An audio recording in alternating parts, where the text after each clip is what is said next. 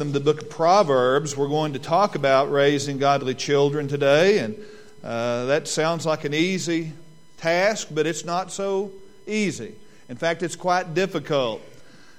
I know raising our children, we thought we had everything figured out, and then we had them, and we didn't have anything figured out. And I know when our oldest grandchild was coming into our family by adoption, my son-in-law, I said, JT, are you ready to have this baby? And he said, I've read through the first 4 chapters of this book, How to Raise Children. And I said, well, yeah, throw that book out the door. It's not going to do any good. You're going to have a lot of difficulties and adversities along the way, and that book's not really going to help you at all. I heard a pastor say when he was young, he preached this sermon, 10 surefire ways to raise godly children. And then he had children. And he simplified the title. He said 5 ways to raise children. And then after that, he had more children, more time. And then he said, I have 2 suggestions in raising children. These may or may not work. And that's kind of how life is, isn't it? You do your very best, but you don't know if it'll work. But I want to mention 7 things from the book of Proverbs that will help you as young parents at least have the opportunity to make an impact on your children. So if you would stand with me, I'm going to read 1 verse out of Proverbs 20, verse 7, and that will be our springboard, if you will, to get to the text that we're going to look at several different ways. But the righteous man walks in his integrity, and his children are blessed after him. Heavenly Father, I pray that you would just take the words that are written in your word and apply them to our hearts, that we might not sin against you, and we might be the children that you want us to be and the parents that you desire us to be. So thank you, Lord, that you're always there for us, and just help us through and help us navigate these difficult times. In Jesus' name I pray, amen. Well, as we approach raising children, raising godly children, it's not always a simple thing. I know most of us thought we had it figured out. Sandy and I were young when we had our children. I was 20 and she was 19 when we had our first child. And we didn't have any idea. I remember we got home from the hospital after 3 days of being in the hospital. And I said, well, let's have a picnic. So we went out and had a picnic on a blanket in the yard. And I look back and think, how foolish were we? We had no concept what we were doing. And we just thought we were doing everything right. And I look back now and I say, thank you, Lord, that you allowed us to get them raised, because we really had no clue what we were doing. But as parents, what we need to do, I'm going to give you 7 quick things that might help you raise your children. The first thing is give them a good example. Give them a good example. And in Proverbs chapter 1, verse 7 and 9, it says these words. The fear of the Lord is the beginning of knowledge, but fools despise wisdom and instruction. And then it says, my son, hear the instructions of your father, and do not forsake the law of your mother, for they will be a graceful ornament on your head and a chain about your neck. Now I want you to hear something. Your children are going to learn more from your lifestyle than they ever will from your lips. I mean, you can speak all day long, but what you do is going to speak much louder than what you say. So what we need to do is live a life before them that we would not be embarrassed by. Now, you're saying, you mean, Brother John, I have to be perfect? No, you're not going to be perfect, and they're not going to be perfect, and they know that you're not perfect, okay? So what you do is live the very best you can, acknowledge the mistakes that you make, and when you mess up and you have problems in your life, those are teachable moments for them. So help them realize, hey, Dad blew it, or Mom blew it. That wasn't what should have transpired. But tell them that so they know that you know you're not perfect, because they already know that. So I realized with raising our 2 children, about the time I had it figured out, I was out of a job. They were raised and gone. And you're going to figure out the same thing. About the time you figure it out, they're going to be gone. Now, I realized by growing up in my home and in this community, I had been infected. Now, what do you mean I had been infected? Well, I had been infected with different terms that were not correct. How many of you use the terminology washed for washed? Come on, be honest with me. Raise your hand. Keep them. Yep, several across here. They say I use the term washed. Well, I was in preaching class and Bible college, and I remember using the term washed, and my professor said, "What is washed?" And I said, "Well, that's when you take the clothes and put them in the washing machine." And he said, John, that's washed. I said, I know that, but where I'm from, we call it washed. And everyone that I knew, except my grandma and grandpa and mother, called it washed. But I realized I had been infected, and we realized the same thing, that some of the things that we say may not be correct. Some of the things that we do may not be correct. But I want you to understand something. What we're interested in with our children is what's important for them in their lives. Now, I know we just won a state championship, and I am so proud that we did. And I know we have a lot of people that are still maybe coming home today or made it home late last night and unable to be here today. But I want to share something with you. We teach our children what's important to us, and sometimes we teach them that sports is the most important thing in our lives. And sometimes it's not just sports, but it's the grades that they make that we make the most important thing in their life. Or sometimes it's not the grades and it's not the sports, but it's physical health. You have to be in physical shape, or you have to be popular, or you have to have ability. But what about teaching them character? You say, well, what is character, John? Well, I've written down a couple of words. Contentment is character. Being content. Having courage is character. Courtesy. Open the doors for someone, especially an older person. Open the door. Hold it for them. Courtesy. Discernment. Generosity. Help those who need help. Gentleness. Honesty. Humility. Obedience. Self-control. You know, those things aren't so much taught as they are caught, because your children watch you, how you respond, how you do things for others, and they see that, and then they want to live it out. So we need to be an example for our children. Give them a good, godly example. The second thing out of Proverbs chapter 4 is this: give them unconditional love.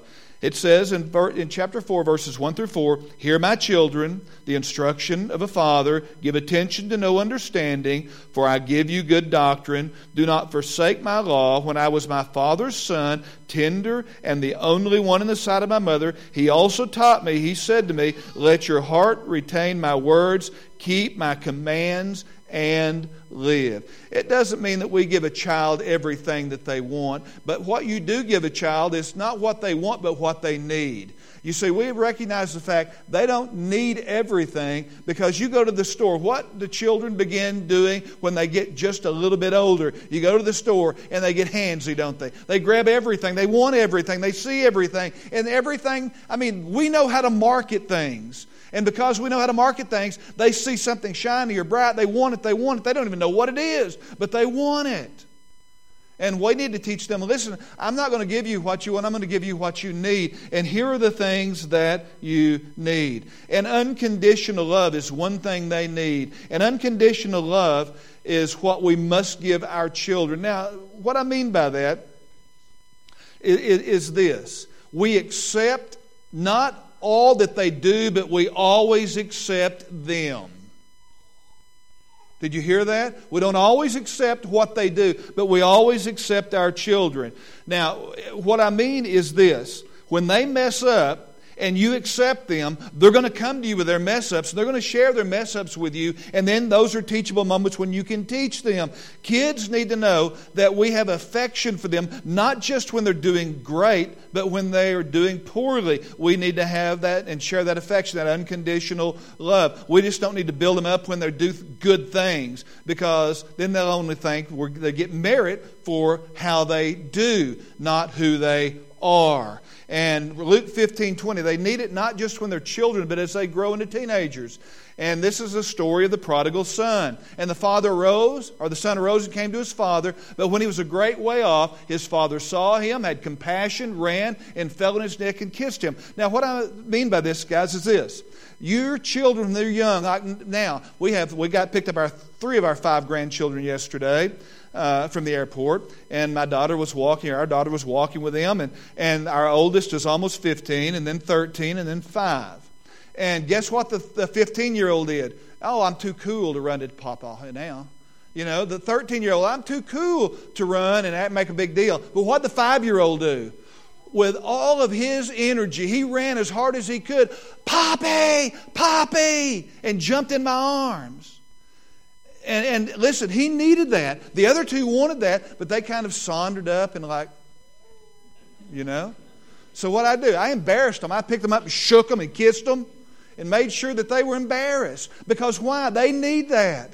They still need that unconditional love. They still need to be touched in the right way, supportively and affectionately. They need to be touched.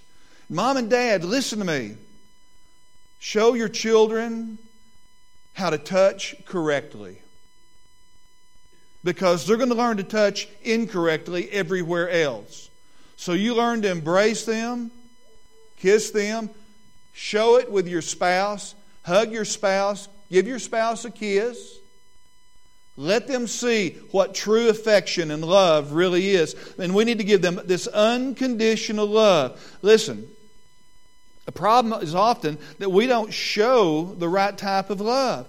And too many kids, listen, when they struggle and they cry, what do we say?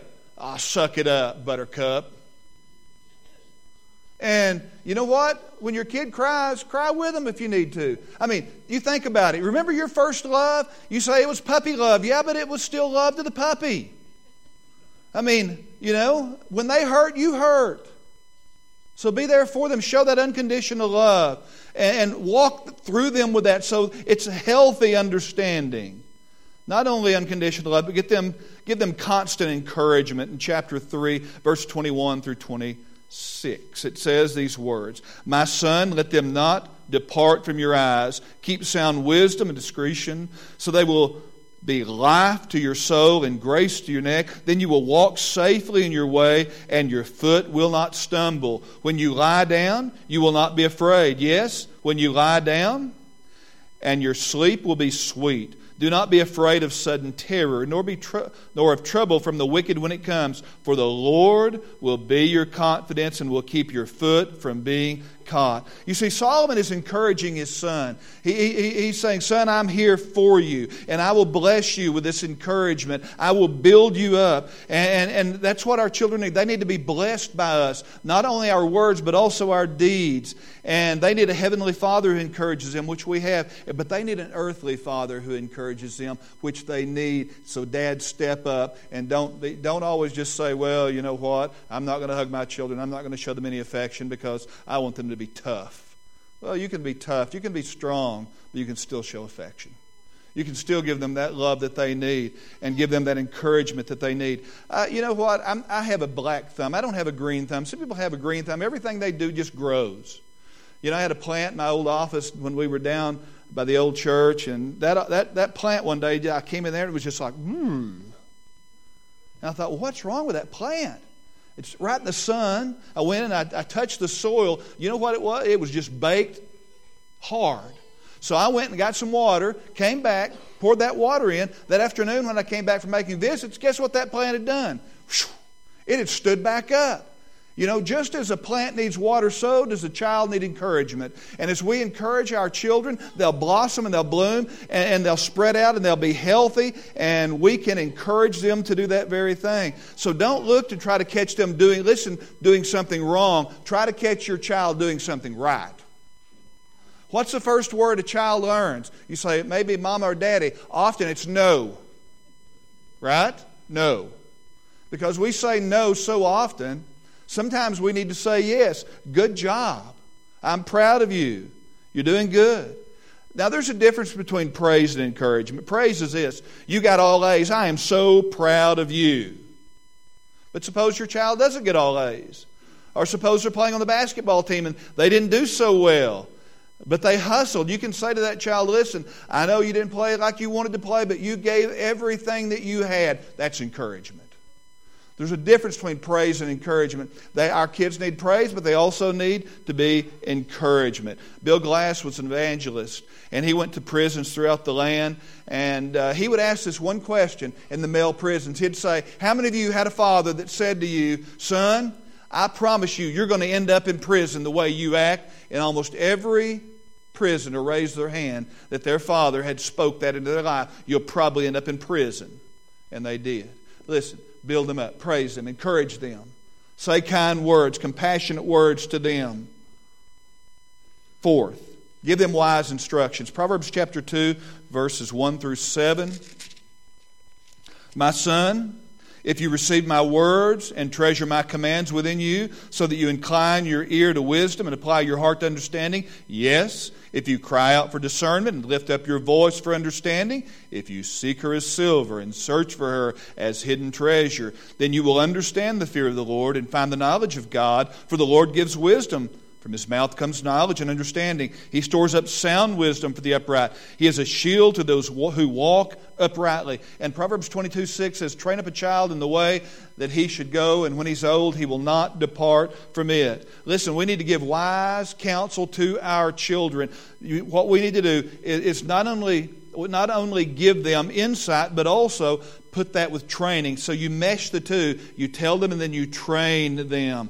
And as children grow up, in our home, what we would do, we found out that these long devotionals didn't work very well in our home. So what we did, we went to the book of Proverbs. We'd pick out, there's 31 Proverbs in the book of Proverbs, and there's 30 or 31 days in most months, 28 in February, unless it's a leap year, 29.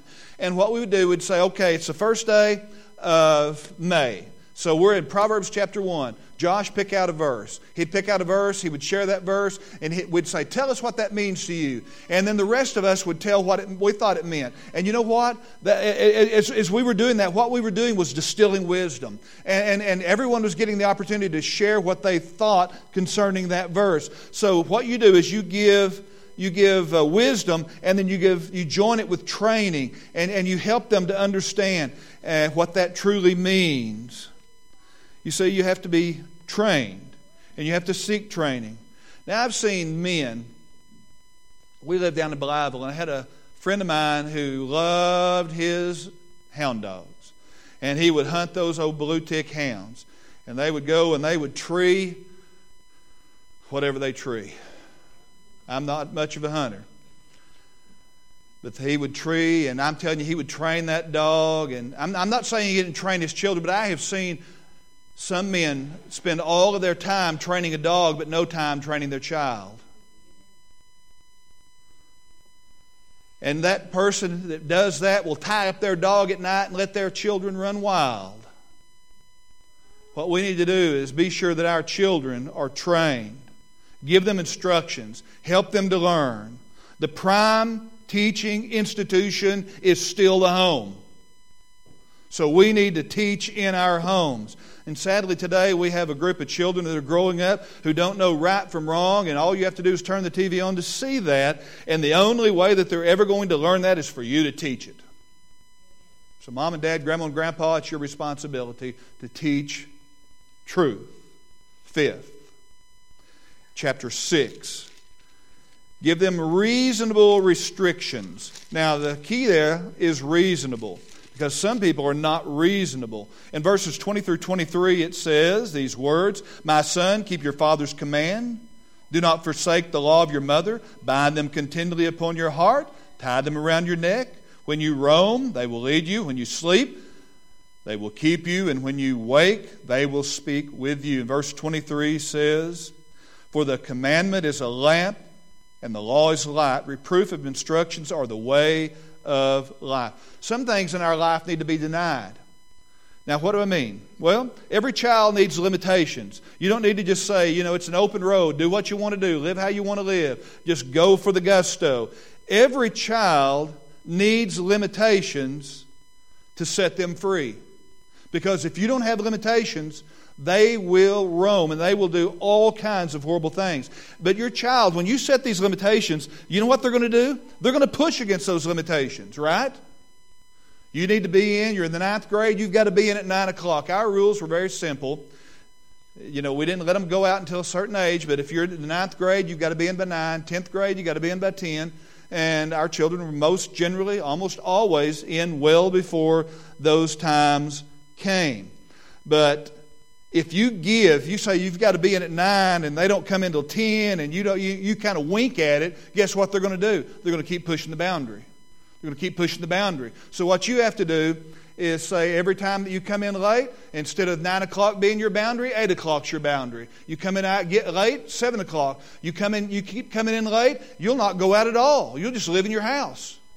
But you have to set those boundaries and make sure that those restrictions are fair, but make sure that they are understandable.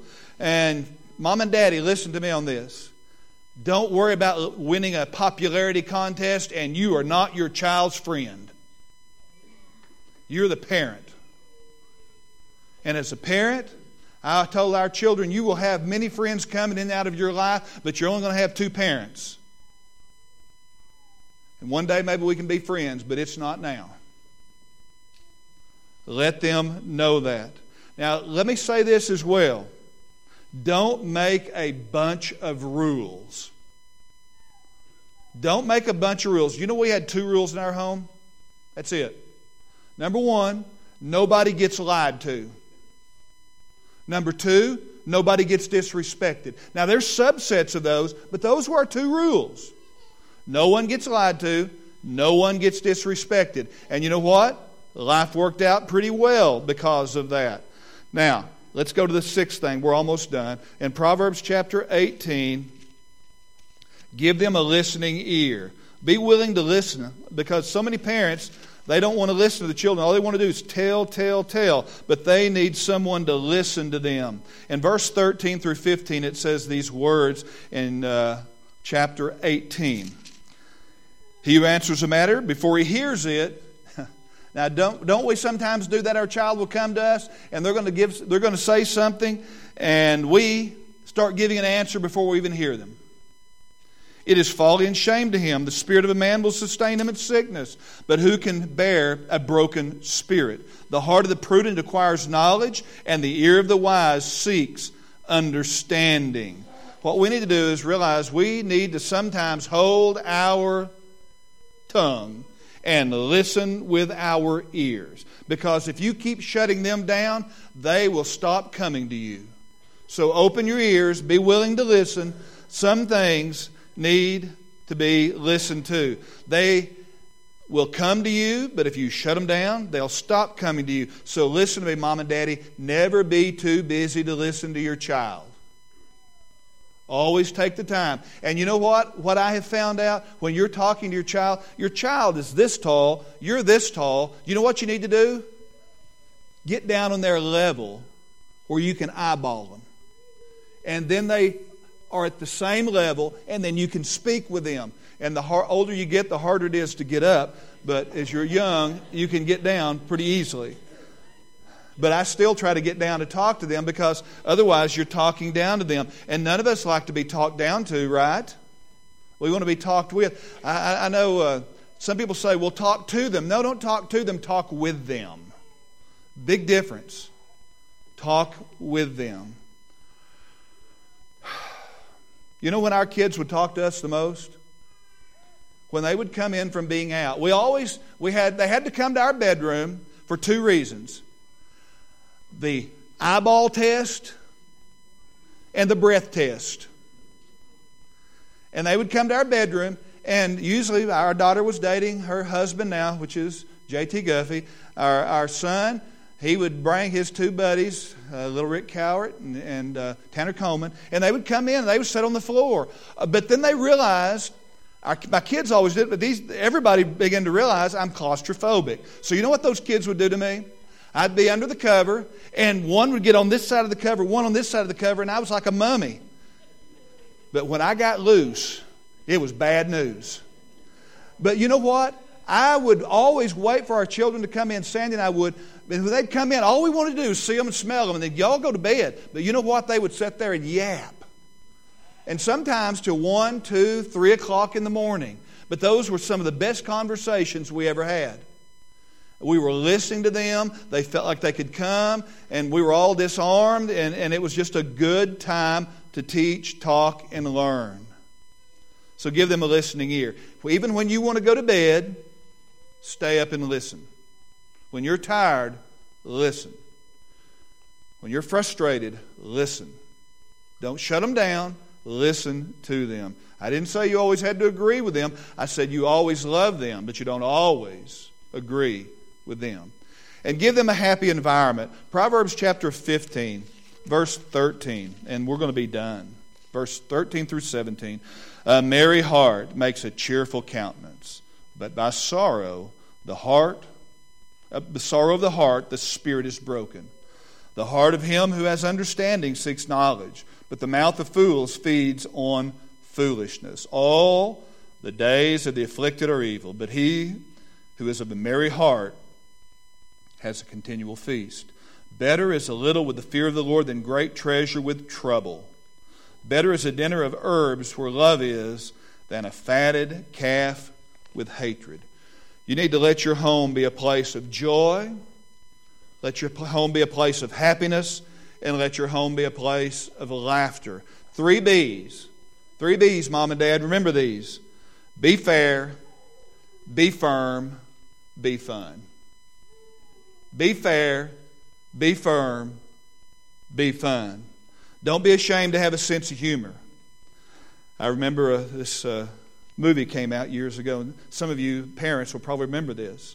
Especially the old ones like Josh. He'll remember this. Dude, where's my car? Remember that, Josh? Dude, where's my car? How many of y'all remember that? Young folks, some of y'all, yeah. Dude, where's my car? And this guy had lost his car and he couldn't find it. Well, it was a Saturday morning. I'd always told my son, do not leave your keys in your car. Whatever you do, take them with you, put them in your pocket. Don't leave them in your car. Lock your doors. Well, it was Brotherhood, and I had to go to the store and get something before I came up here to church at 8 o'clock. Guess what I do? At 62 Dairy Freeze, I see Joshua's car. So on the way back, I thought, well, I'm going to stop in and see if he left the keys in it. Sure enough, at the console, there are the keys. So I had this brilliant idea because he and Crystal had just watched this movie, Dude, Where's My Car? So I started his car, drove it home, put it in the garage. Got a cone, got a stick, made a plaque, and it put it down there where his car was. It said, Dude, where's my car? Well, I get home from Brotherhood, and he and his buddies and JT come, and they're just furious. He's like, Dad, my car's missing. I said, well, what do you mean it's missing? Did you spend the night with Tanner? Yes, I did, but my car. I said, well, where'd you put your car? He said, I left my car at 62. I said, did you leave the keys in it? Yes. I said, well, you guys better go find it or call the cops. What do you need to do? He said, we'll go see if we can find it. So we asked all of his buddies. The car's sitting in my garage this whole time with garage door down. And about 1 o'clock in the afternoon, he comes back, and they're just furious. He said, I guess we're going to have to go to the police. None of my friends have done this. I don't know what we're going to do. I said, well, son, before you go to the police, go out in the garage and get this for me. And he came back in after seeing his car, and you talk about being hot. But he learned a lesson. He learned a lesson. So be fun, be fair, and be firm. Genesis chapter 21 verse 6 says, Sarah said, God has made me laugh, and all who hear will laugh with me. Listen, laugh in your home. People say, well, God's stoic. No, God has an incredible sense of humor. And what we need to do is be able to laugh and say, thank you, Lord, for the gift of laughter. It does good like a medicine. I remember the winter of 1998, first time we were in our house, and we had an ice storm, and the kids were home, and power was out, and we were trying to conserve as much heat as we could, and I get a death call. And I thought, well, this will be a wonderful time to teach my daughter how to drive on the ice. I said, Crystal, you want to learn how to drive on the ice? Yeah, Dad. So I take her with me, and I'm telling her all the things to do. We get to the house, we pray with the family, and we're on the way home after a period of time. And I said, now we're coming toward the house. It's a downward. So you gear down, you pump your brakes. You don't push your brakes. You just pump them ever so slowly. And I said, our drive is kind of like this, but tilts this way, so you have to go really slow through it. Well, we get down, and I'm talking her through this, and she's taking it, yep, good, that's good, that's good. And we pull in the drive, and because it's this way, we pulled in really slow, and we right through the fence. And she hee-hawed. She thought that was the funniest thing ever. And my first response was, it's not funny. And then I realized, yes, it is. It's funny. I mean, what irony. I'm going to teach you how to drive on ice. Yeah. Listen, God wants you to have a wonderful home. And He gives us 3 opportunities for home. You have a family home. You have a church home. And as believers, we have a heavenly home. And every single one of them should be a place of joy. Oh, I know there's difficulties, and there's tears, and there's adversity, and there's struggles, and how am I going to pay the bills, and how am I going to raise this child? And this child's getting on my last nerve, and I just want to scream. And I get it. I get it. Go outside and scream. Scream in your pillow. Hit the wall, don't hit your child. Listen, it's not easy being a parent. But I'm going to tell you, when they get a little bit older and you see them being successful and effective in their life and making a difference, it's worth it. It's worth it all.